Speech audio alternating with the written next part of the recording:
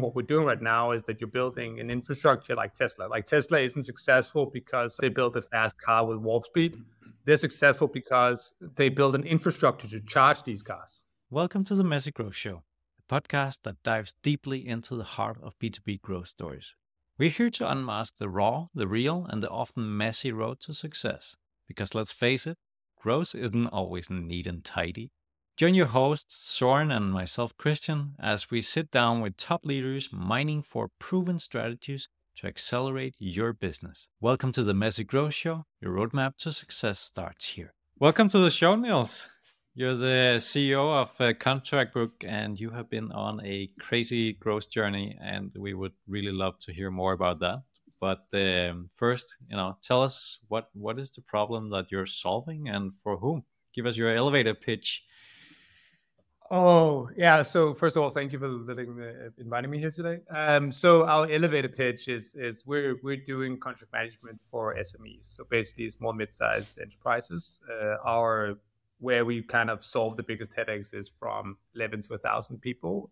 We are basically industry agnostic. We obviously have industries that work better than others, but fundamentally we're a industry agnostic, holistic contract management software, where the biggest differentiator between us and most of the competitors is the fact that we're based on a database, where all our competitors or most of the competitors is based on a PDF or a digital signature platform, which means that we'd never kill the data, which means that you can always use the data in the rest of your operations in the business and automate the processes around the data in the contracts, which we believe is the foundation of your business. So if you peel down your full business, it is a bunch of documents like SPA, employment documents, et cetera, et cetera. It's not your CRM system or your HR system, it's the documents. Sweet. So how did you end up there? Like, starting Contract Book, what happened before that you'd made that decision? Yeah, so I worked, my first job was at Shell Oil, which is like one of the 10 big evils of the world you could work at. And that was an amazing time, especially during ramp, where you learned a lot. Like it was my first job after my bachelor degree. And then I worked there and I was co-leading with an older, more experienced woman, co-leading the implementation of the SAP system in all the Nordics. And it was a really weird experience for me because basically most of the people I was under me, I was 23 or something, could be my parents, which made it a very difficult kind of process going out of studying your first job, and then you have a lot of employees basically, or team members who's way younger than you or older than you, and you're way younger than them. So they kind of question your authority and they question your ability and your experience, etc. Right? So that was a very interesting kind of ramp for me. I obviously had a very experienced woman next to me who helped me a lot, kind of dealing with it. But at the end of the day, I figured quickly out that wasn't for me, and I didn't enjoy working there. And I think that my stomach feeling told me that it was due to my team. Like I wasn't enjoying working with my team. Okay. And so I quickly figured out, I quit, and I went back to studying a master's. And during my master's, I came up with my first idea for a company, and I raised money for that during my master's degree. So basically, I wrote my master's while starting my first company. That's in 11, and then ever since I've been working on doing this. So I've been doing this for a while. So what triggered you to start Contract Book? What was the trigger, the pain point, I gotta fix this?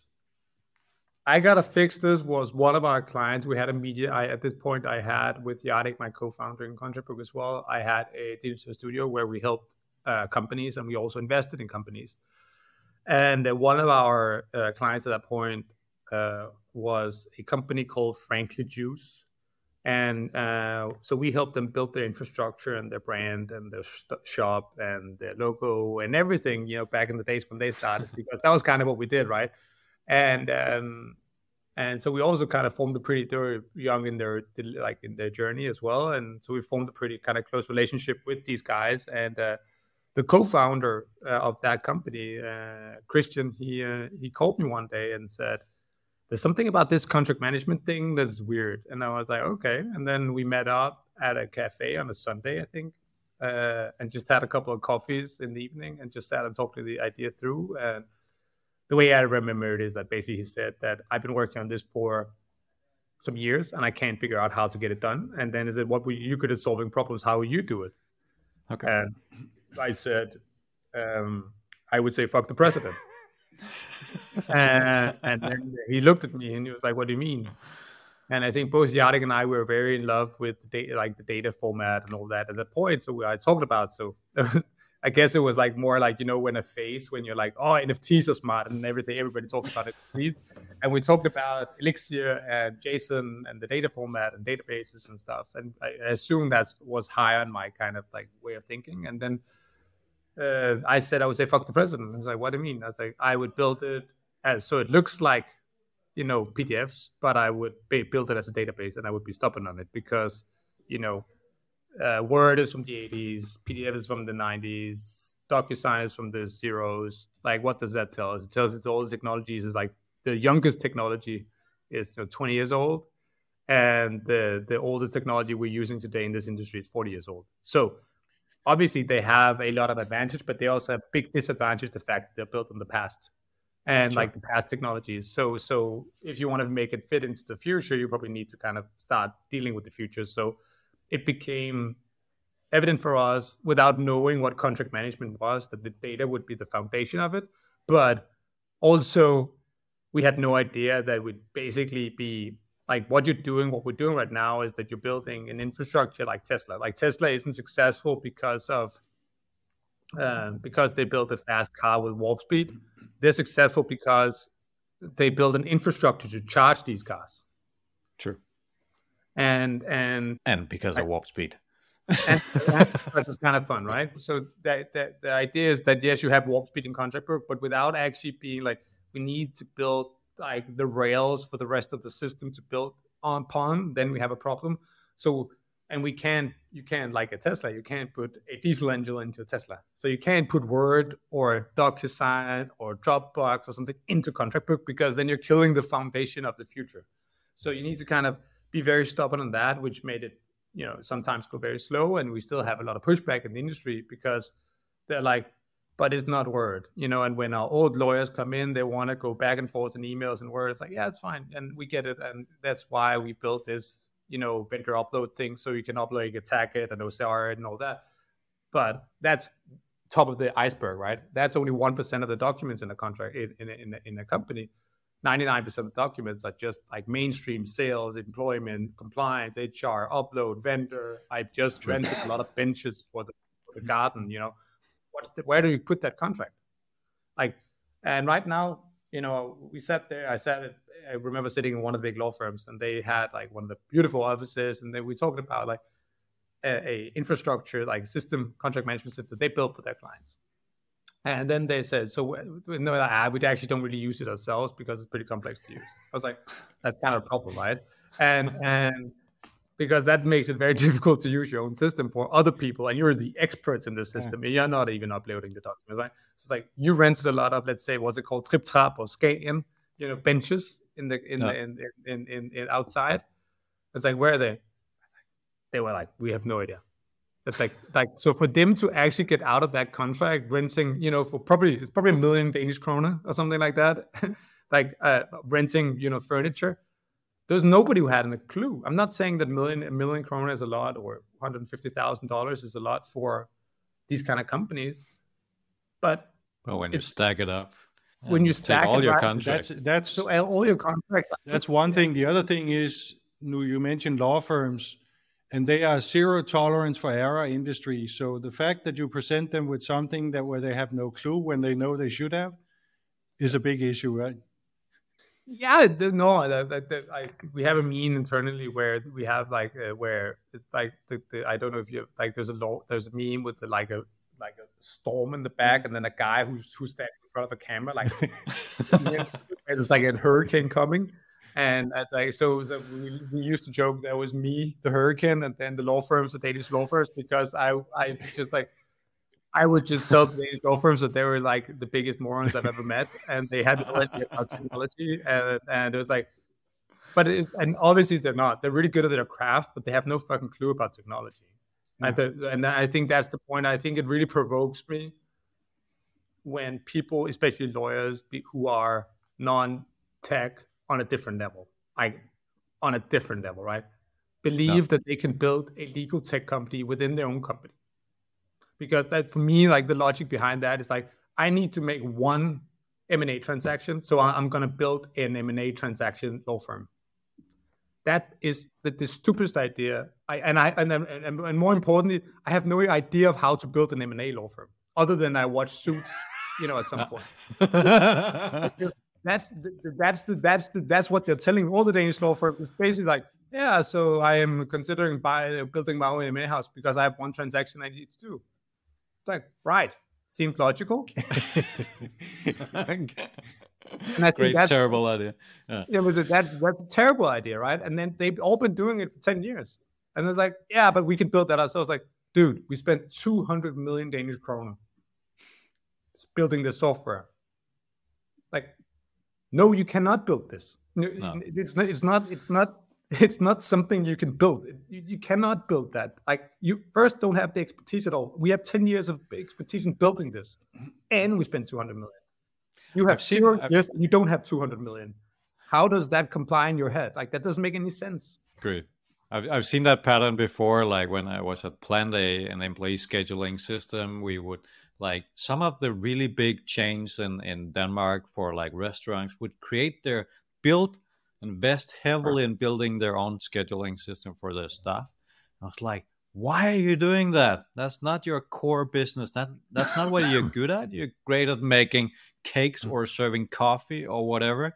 It's like, don't do that. Like, just pay us the money for it, and then we just run with it. So you don't, at least. You know what? I spoke with Planday 3 years ago, building a contract management system. Okay. It feels like you did exactly that. And it doesn't really I have work. Left at that point. I'm not involved in and I would say that the people I spoke to unofficially in Planday say that it's not great. Interesting. Yeah. So I would say that I don't think, and we've probably done the same, like we've been doing stuff ourselves, but we were pretty stubborn in not building AI. We're pretty stubborn and not build, but we build our own signature, right? We could have embedded Pineo or DocuSign or something like that, but we felt that they were too expensive, and then it wasn't a commodity for us. The signature and the storage is a commodity. It shouldn't cost anything. Like it's the value, the process that it creates that has a value. It's not because like it's the opposite of incentivizing people to actually use your platform. Like it actually wants them to limit the use of the platform if you charge per go, right? Sure. So like where are you now company wise? Like, you started like 7 years ago with like just a couple of people. How are you now in terms of team size and markets and so on? Approximately 100 people. I think we're 110. We were going towards 170 last year, and then we made we made some adjustments in our strategy and our organization, and did some layoffs, which was very, very good for the company. Fundamentally, it's not because we just didn't have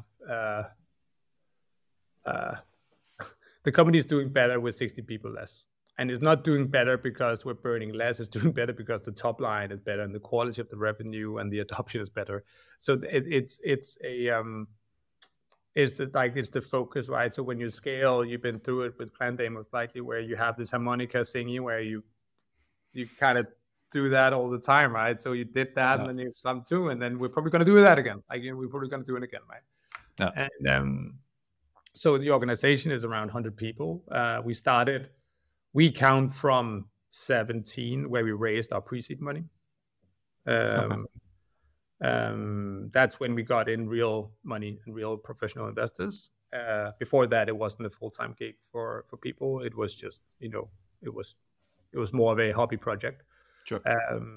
So late 17 is where the journey really started from us. I think we quickly was around. Then 19 was with Google and Gradient, and 20 with Tiger, and then 21 with Bessemer in 20 and 21 with Tiger, and that was kind of the journey that. So when you raced with Tiger, you also had a lot of people like, and then you kind of figured out that some of the foundational aspects of your business wasn't set up to scale that fast, or even Sure. you could argue that the market wasn't ready for it, like depending on which kind of angle you want to go. Okay. So if we're going back to like the early stages, are there like what were like key strategies that you used to kick off your growth of the company? Like, you get your first, any company, you reach out to your friends and family and fools to get the first clients on board, but then the next step onwards from that point is normally a bit random. What's going on there? How was it with you? It's based on the strategies. Based on the strategies, it was basically done on my prior learnings, where I built the perfect product to launch and not have the business model in place, and which is probably the business school approach, like when you're Carlsberg or something like that. That's how you launch the perfect product, and you ran a big campaign, and then you hope that people are going to start drinking your beers. Where the startup way is where you create some kind of beer, and then you do like a micro pop-up shop in a corner somewhere in Copenhagen, and then you hope people like it, and then you kind of scale from there, right? So sure. the second time around, it was more like, let's figure out how to get paying clients from day one. So we actually we called it slideware. So basically we sold slides to get clients in. So we had really good clients like Domino's and Pernod Ricard and like big brands and Red Bull as clients before we even launched, which allowed us to learn pretty quickly the defaults in our own product. How did you close those before you use the product? Sorry. I'm just curious because it's a challenge that I see very often from founders that they want to get the big brands in. That gives a lot of trust and credibility to their startup company, but it's like they don't have anything to show yet because the product is maybe not done yet or pretty buggy. Like how do you close like Red Bull and some of those others if you're not like ready? Those explanation and I don't even remember what you call like mock-ups, which is like clickable mock-ups, or how it would work. And then we basically didn't charge it before we launched, right? So we signed the document, I signed the contracts with them, and then we said when we launch, we charge you, right? Okay. And so if we never launch, they never pay. But I think that more important, which is still the case, is that they have a big issue. Like they have a big issue with this topic. Sure. They don't know how to solve it. And at that point, digital signatures didn't solve it. And at this point, digital signature still doesn't really solve it. So if you are on the go, if you're a Red Bull salesperson on the go, like you can create a document on your phone on contract book. It's just more difficult using Word on your phone and then putting in and drag and dropping on your phone into a signature platform and then drag and dropping into a storage platform. So sure. If you can automate that process where just like you fill out 3 fields and then the rest is done, that is something that obviously solves a lot of problems. I remember Red Bull drove around, I believe. I don't know if it's Red Bull, but one of our clients drove around with a battery-driven printer in their car. Holy shit! This is not a lot of years ago, right? Like it's not a long time ago, right? So that shows the state of very, very big brands and what they do and what they still do. And I think that if you go in and you look at the TAM, right, and you look at if you do the research with companies like Gartner or whatnot, they would tell you that the market is 98% occupied and it's a $2 billion TAM. I would say that it's 98% occupied, like it's probably 2% occupied. And they would say it's 98% occupied. And I would say it's 2%. I would say the time is probably 120 billion. Sure. So it depends on the lookout. So if you look at it, saying how many companies do they have to has a digital signature? Most companies, like with respect for themselves, most companies do, right? How many companies have a CLM? I would say 1%. A what? Sorry, a contract CLM? lifecycle. Yeah, contract lifecycle management system. I would say 1%. Okay. That's the foundation of all your business and all your deadlines of all your stuff. And I would say 1% has it. Which means that if you can automate that process and basically have a due diligence room for all your business and for all your stuff forever, and you get that and you don't have to have a legal department, you don't have to have operations people around it, you don't need all that stuff, right? Like so basically when you buy ContractBook at an early stage, you're basically putting yourselves up for having no legal people in your organization. We have 0 legal people in our organization. Interesting. And so the approach, because it's an operation system. It's an operation system. So it's like having beforehand you had a finance department of 1,000 people who operations sat and did invoices. Now you have a system. You have something that does it, right? And that's the fun part, is that nobody ever solved the operational part of it, because it's not a legal problem, it's an operational problem. So instead of seeing like most of the industry does today, that you need to have a system to put in the contracts that you have made so that you can manage those that you have made. You make it go the other way around, because now the system becomes the source. You have all the standard phrases that you pick and choose, and then your contract is done, and you send it out for signature, an internal approval process, etc. before that. So now it becomes the source system instead of a support system for completed contracts. And more importantly, these documents are now transacted in a live data format, which means that you can also import and export it like real time in another system. So if you close a deal or employ a new person or whatnot, you can book a new computer at Amazon. You can in Slack write, we won the deal. This is the details of the deal. You can say in Slack whatever. You can put the information into the people software you use. You can run automatic NDAs and compliance documents on the behind of sales, etc. All that stuff happens automatically when you use an operation system for this. It's not a legal problem; it's an operational problem. So, and that's what the people have misunderstood, in my opinion, in this kind of software. Because if you make it a legal problem, you have people making the decisions who are educated and carried, to your point, Søren, in precedence. The precedence is the exact opposite of innovation. Like they do what's proven to work. They will never do what operations people are like RevOps, that kind of people are. Their function in companies is to innovate and to make the operations more effective.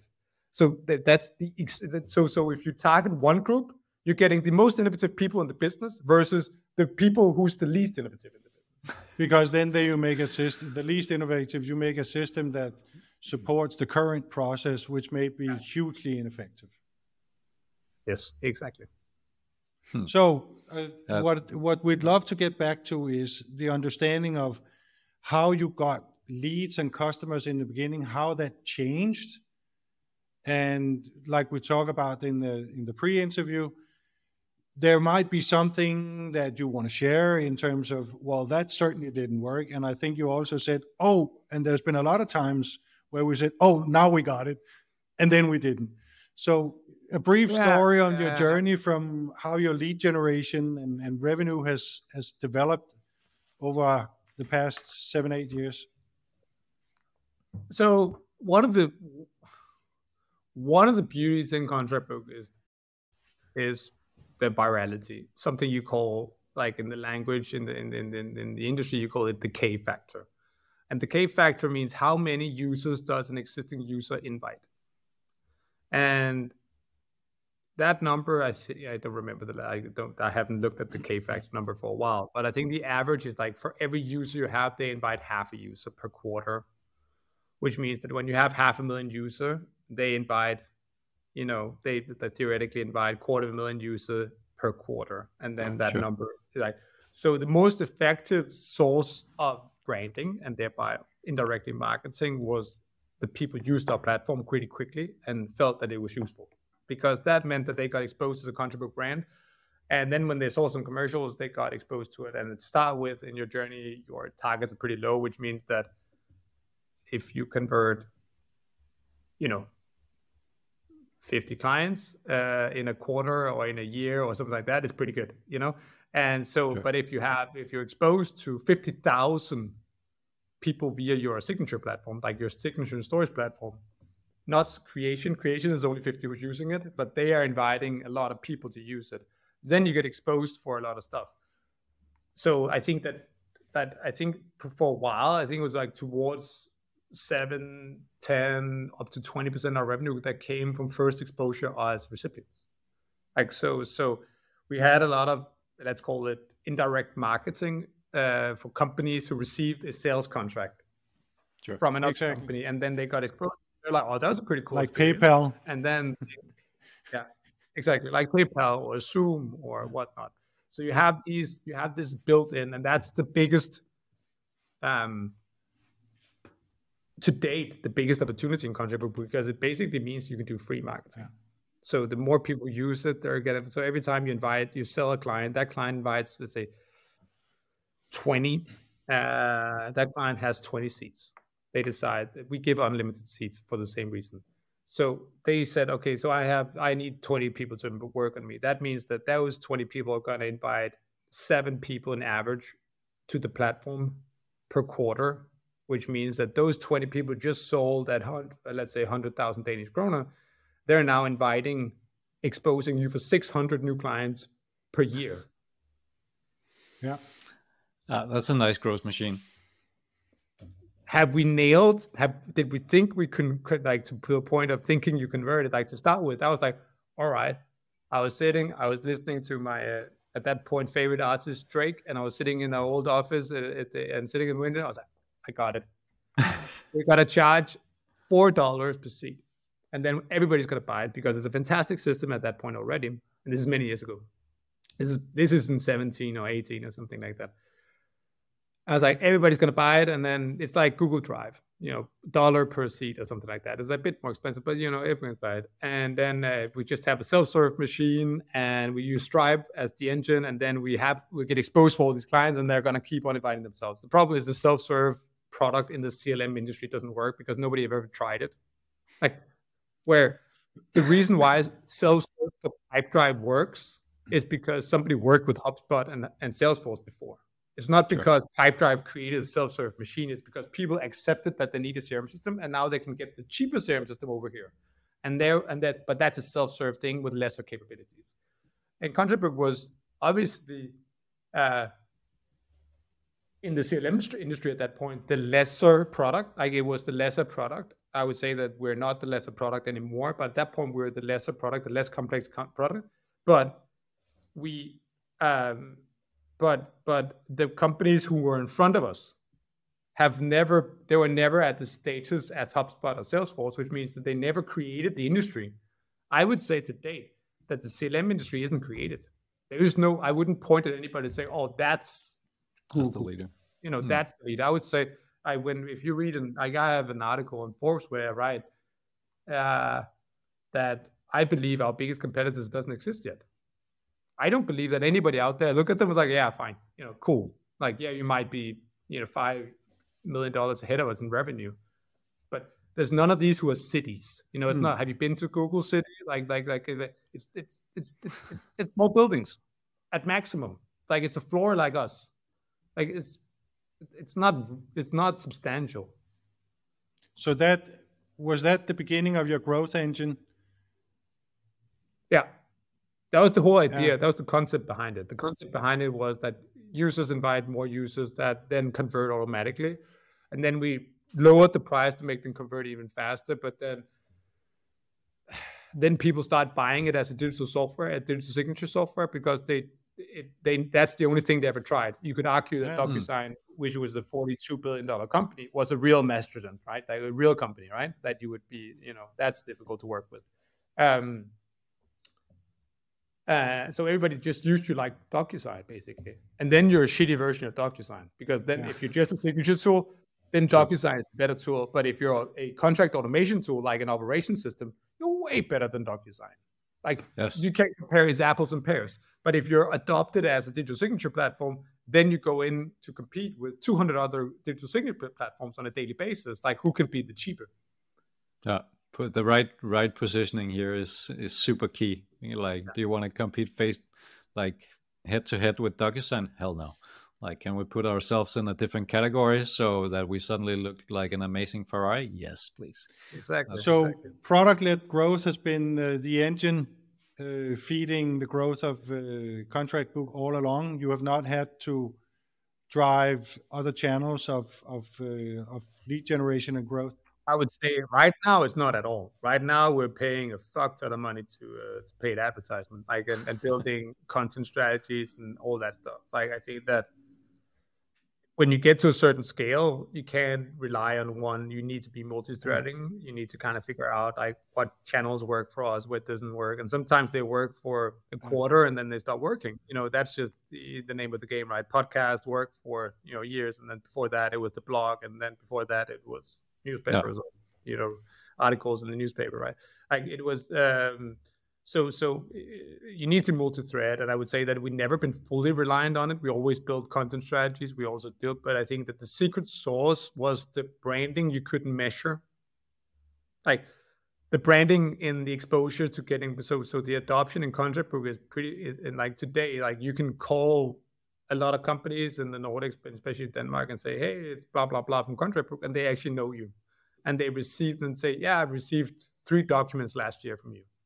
Like, whereas, so when you call them even back in 18 or 19, Contract Book wouldn't be like completely unknown, especially in the micro segment where we were heading to start with, which is like the startup.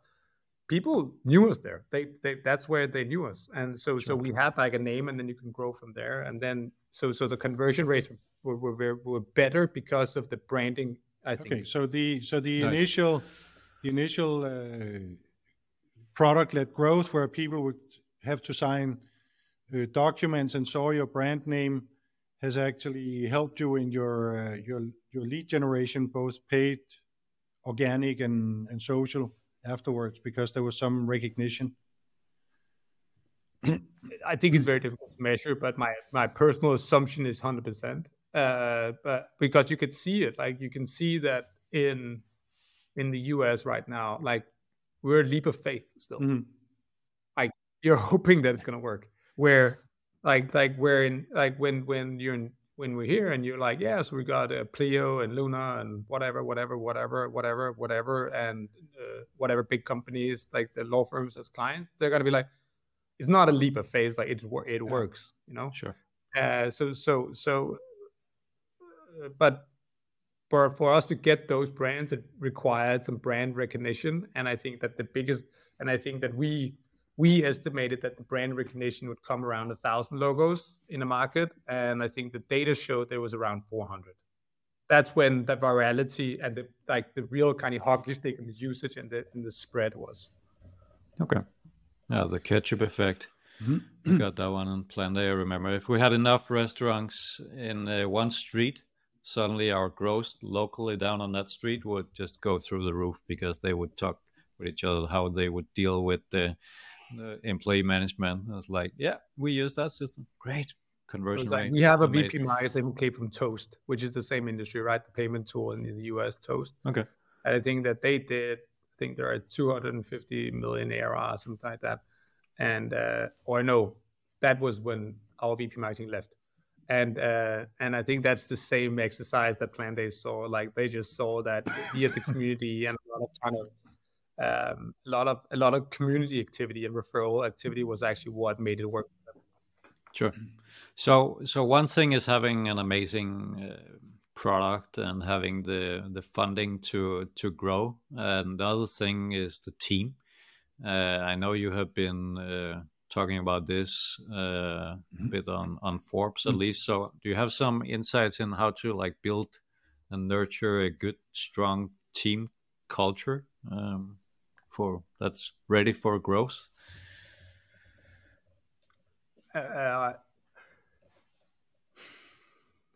I wouldn't say that I have a playbook. I have a sensation, but I think that I was actually doing a panel yesterday with Christian, the old CEO at Planday, and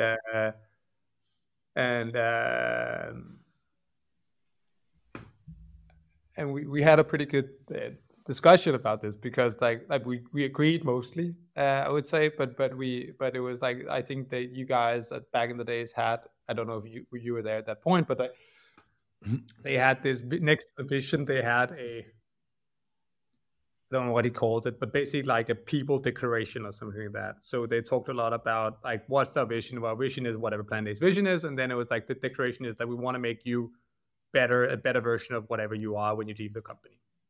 That's what we aim to do with all employees. And I think that then when you scale, we both talked about your gut feeling. I trust my gut feeling a lot, because fundamentally, your brain and gut communicates quicker than what your thoughts come out. So when you have a weird feeling about a situation, it's most likely because there's something wrong with the situation, even though you don't understand it. Like, you haven't still kind of comprehended how it doesn't work, but you're like, this doesn't work. And if your gut feeling tells you that something doesn't work, like we talked about culture principles are what they are. You can write them on a wall, you cannot. It comes with the founders. How do you live? How do you do it? But building around the right managers who can cultivate the founders and the leadership's actions are the most important. And when you hire fast, you also need to fire even quicker, because if you figure out that these people does not cultivate or even are net, like, so you can't have people in managerial roles who are net neutral. They need to be net positive in terms of culture aspect, because these are the people who have, like, because your employees who's not expected to carry the load, some of them will in periods of time be net negative. So if you have a guy who's leading the group who's only net neutral, then that person will never have the surplus to actually pick up the other guys so the group is always net neutral at minimum, right? And as a company, you need to have a lot of groups of people who are net positive than the company, because like that goes back to where I started in Shell Oil, is that my realization there was, it felt to me like everybody's working at 30% capacity. And I think the reason why startups can compete with corporates is the fact that everybody corporates work at 30%. So like basically, if you can get your guys to work at 150%, like with net neutral productivity and happiness and culture and all that, you actually have 5 employees for each one that DocuSign has, right? So when I always talked about for us, like going at DocuSign saying, so there are basically what 1,500 people. What, like, how many people does that require? So we just need to be around 300. Then we're competing head to head with our culture, not being like, but cultivating that is extremely difficult. And I don't think there's one manual to do it. But I think that's the mindset. If you understand that this is what I expect out of my group for us to compete, because it's insanely difficult making a startup company and getting them to outperform established companies with hundreds of millions in revenue and stuff, and you're like there with $1 million. Like, your guys needs to count for way more. Like, it needs to count for 10, 5, whatever X. Like, it can't just be a guy.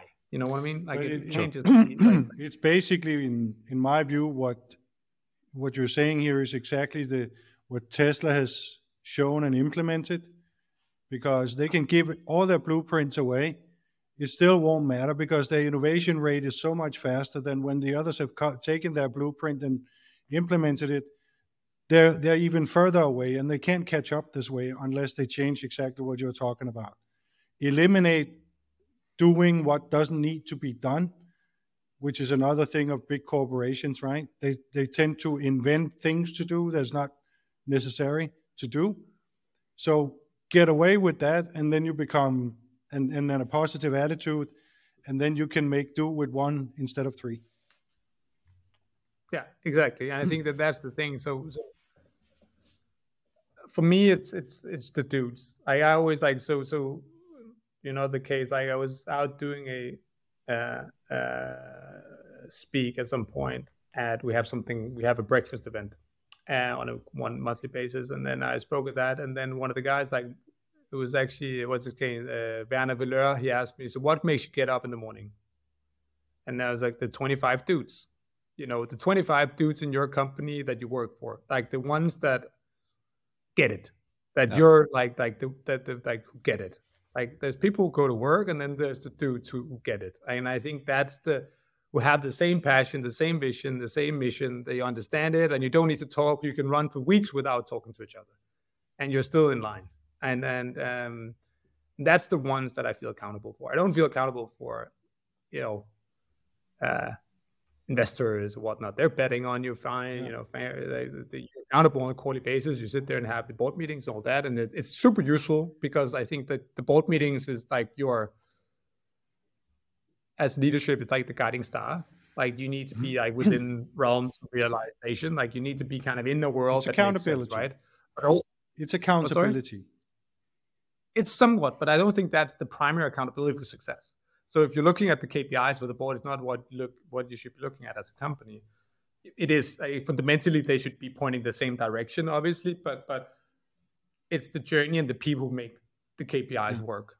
So if you lose that and start being too much about the actual KPIs, which I think all tend to be, ourselves included. Oh, we need to be, X. We need to do faster, and we need to onboard people in like -2 days, and we need to, all that. Like fine, but that's not. But it's if you don't have the people who actually really carries the same mission, no, you lose that in scaling. You do. Like that's a fact. And when you lose it, you need to follow your gut feeling. Why did we lose it in this group? Is that due to leadership, one person, the full group? What is it? And you need to be ruthless about it. And I'm not a dickhead. I'm not ruthless that way. So I have a hard time actually doing it, because I'm very inclusive. I want people to succeed with me. So it's a trait I'm learning as well on the go. The people that I've seen make the most like net plus to the team or the company have been the ones that have the true empathy for the customer, and really understanding how that pain that we're solving as a company, how it's really impacting them in their everyday, because that gets them up in the morning. At least it got me up in the morning without being too much Planday focused. But I was talking with a waiter in UK and in a restaurant, and she was like, after we switched to Planday, I can now tell my mom that I can go to her birthday, because before that it was like complete random if they should go to work at any given time. But now it's like it's blocked out in the system, and I'm going. And that was a huge change for her. I was like, fucking hell, that gave me a lot of energy to like, we need to spread the word even more so we can give more people that same experience, right? So I think that's a thing that, in my opinion, contribute lost in the growth. We had the best support team, in my opinion, where everybody cared so much, and it wasn't about like how many logos do you have, how much quota do you carry, and what's the NPS or like NDR target. It was just fucking carry. Like you just carried each other, and you cared for the client, and that was kind of it. And we knew nothing about customer success. That was just like, I'm not saying we because I was a part of it, but it's like we had a couple of guys, and they were just like basically a very small team who just made it work for the clients, and they felt that they could always put in the chat, and they were in first name with the people in the chat and that kind of stuff. And then you try to put it on rails somewhat, and I would say that we derailed it doing that in the scaling process, and now we're getting back to we're like going full back to the fundamental of caring for every client and wanting them to succeed 100%, and but that's also alignment in sales. It's a lot of stuff, right? Like that's the full customer journey, because if you say something in marketing and then you sell them something random and then you onboard them in something completely different and then you're building a fourth thing, it becomes a pretty tricky exercise, right? I'm not saying that's what we did, but it's like building a fence. Like it needs to be, the pillars needs to meet each other when you're building it, right? And I think that it doesn't have to be like, every like this all the time, but it needs to be like within kind of like it needs to meet each other, and I think that's that's something that I feel that we lost, and that made it an uninteresting place. When you're losing that, it becomes an uninteresting place to work in CS suddenly, because it's not the actual user you care about; it's your NDR score. Yeah, if you lose the customer story, we all have the idea about the pains we solve, the generic pains, and the impact of such a pain and what it needs to look like and the solution we have.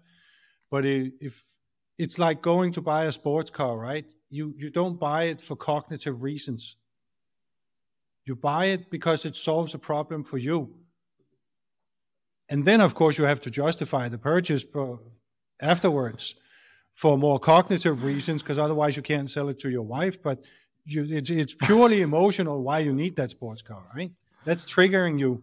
I have an Audi S6, and it has like 600 horsepower or something like that. And there is I have 5 minutes to the office. But you had to buy it as a station car to sell it to your wife. No, I had to buy it because it made me laugh every time I looked at it. And it actually makes me drive slower and I'm more calm because I feel that I have the actual surplus, like I have the ability to do everything in that car. And that makes me calm down and be not stressed about the situation where so I get it. So we all, but for me, I'm very motivated by stuff, not material stuff. I'm not a capitalistic material guy, in my opinion. I care about stuff that make me happy. If it makes me laugh, if every time I look at it, I'm like, and then because that's what I'm thinking. And I turn on like, that's stupid, and then like it makes me get in a good mood, like somewhat. And I think that's the user story for that kind of car. There is nobody in the world who needs a 600 horsepower Audi S6. Absolutely, nobody does it. Like there is nobody who needs it. It is like purely a thing that makes you laugh. For some people, it doesn't make them laugh. Some people, it's their sharp Japanese knife.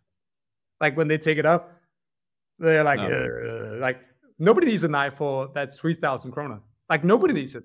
They can get an IKEA knife for that does the job for 25 kroner. So it's an emotional thing, right? So my point was really that as Christians gave the story about the restaurant owner, that now she can take time off. She's confident. And not because she can take time off and she's confident, but because of that, she can now spend time with her mother.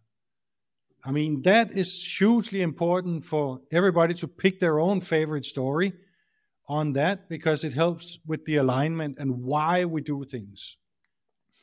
And so that it's not just KPIs. Sometimes it's just also hyper-irrational stuff, right, that comes into it. Like where it's like, I know companies who use Contract Book because they believe that they need to use Contract Book because it's cool. Yeah. It's like, it's what they should be doing. I know people in our company who's buying software because they believe that we should be using that software, but we're not actually using it. Like where it's like, oh, we should be using Slack. It's like, should we be using, like, is it maybe Teams is a better solution for us. But it's like, but Slack is cooler. You know, it's not a rational thing. It's not, exactly. I can't argue. Nobody actually researched at any point. But how many weird sales enablement tools that does weird shit that like one person uses?